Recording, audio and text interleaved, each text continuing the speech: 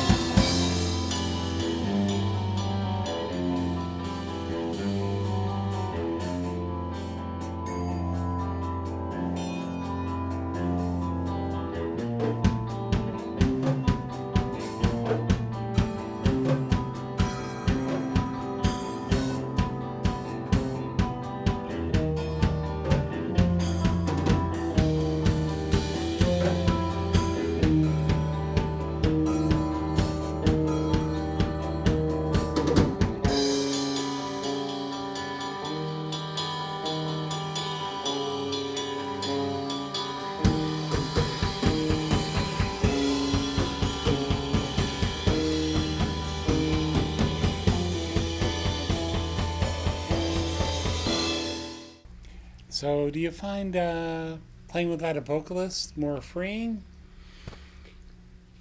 Well, just I,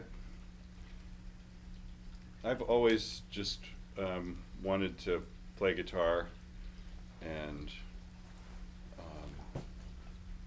and Jack has always been my favorite drummer to play with, Mhm. and that's enough, you know. I mean, I have a couple of lyrics here and there that I throw in, but it's just very tidy for me, you know, just not complicated. So, how long have you been playing guitar? Well, I tried to learn guitar as a little kid and never did it, and then I went back to it when I was like 19 or something, and so I never really learned to play really well or play lead guitar or any of that. It's just my little things. Well, here we are. How about you, Jack? How long have you been playing drums? I've been playing since I was in 5th grade when I joined the school band. And in the school band, you learn how to play the separate instruments, you know, snare drum, bass Right. drum, cymbals. And then one day, the music teacher, I loved, was a young woman, and she brought in a drum set, and she played it, and I was just like, oh my God. That was like the first time I'd seen someone play a drum set live and be like 2 feet away from it, and I was just dazzled. And so I got a drum set not too long after that, and I never really took lessons on drum set, but I continued with percussion throughout high school and the school band, so continued to learn. So, things what like percussion instrument did you play in the band? mostly snare drum, which is the one where you can learn the most from, or I would say, because there's so many rudiments that go along with that, from learning to play the snare drum. It really helps out when you play on the set to be able to Mhm. do different things like that. So, how about the songwriting process? Is it the both of you, or? Well, I for this project for Spall, most of the guitar material is stuff that I've written, but all of the drum parts are all Jack. I don't tell him what to Okay. do. I want him to do Here's whatever. my song. What drum part will you play to this? Think And- any of those songs were co-written? Well, I wouldn't say co-written. No, you've written all the guitar parts, and this isn't something that gets credited anyway. But we have co-arranged.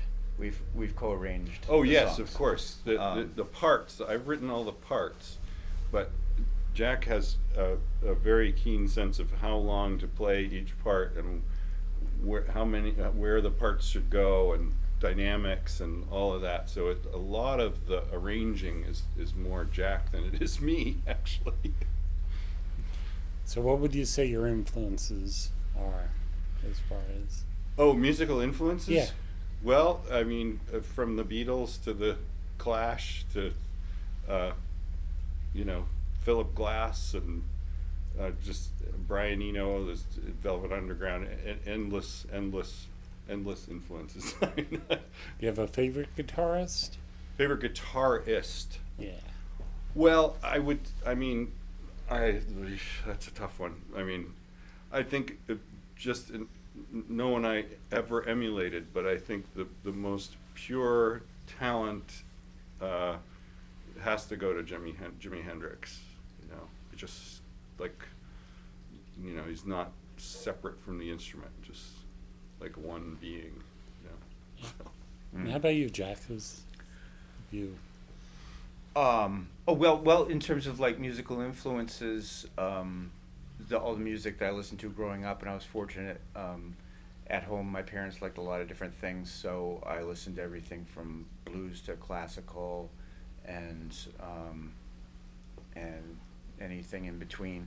And in terms of influences with drums, I have several. Stuart Copeland, John Bonham, Ringo Starr, and I always throw in Buddy Rich although he's impossible to really emulate, but just because he's so technically amazing. But curiously, I will throw in that I don't think he's as good as the other three in terms of feel, which is I think is the most important component in drumming. He has the best tantrums. Yes, yes.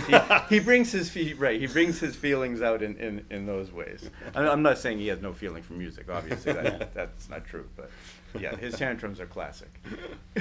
So if someone wanted to grab a hold of your music, We have one old demo on Bandcamp of that second song, Circus, which is not particularly the way we play it anymore. But recording has been one of those things that we just have never gotten to, you know. Okay. So, but But will be we'll doing. soon. Yeah, we'll be doing that. yeah. So come to the show on Saturday, right? Yes, if you June want to hear more than one song, what you've heard here, then you'll have to come Saturday night. Great. So you'll have like one show a week here, pretty much, or do you have shows? We have a couple of rock shows a week on average, and then we also have some dancing things like DJ house music stuff, and also sampler sort of style music. And that night there's a dance right after the show, right? So Yep, after the Talia Zadek Spall Tom Hamill show on Saturday is a thing called Medicine, which is a lot of DJs and dancing. Ah, okay. And I should describe here, since it's not a visual medium here, you guys are playing in one of the smaller rehearsal rooms. Right. There. So, does each room have a drum kit in it? Yes, we have 4 rooms set up for rehearsals right now with drum kits, amps, and PA. Well, thank you for inviting me out here. I appreciate it. Well, thanks for having us on. Oh, absolutely. We've never done something like this before. Yeah. And you guys are on my second remote. I think I did it for my second show at over at Community Partners. Right. They no longer exist. And Jack and I are co-workers, by the way. You're like maybe the 5th or 6th very talented crew over at Morrison. Oh, cool. Yeah. Mm. So, and if you have an original piece you'd like to perform, get in touch with me at podcastopenmic@gmail.com. I'm Lorenzo, and we'll talk again soon.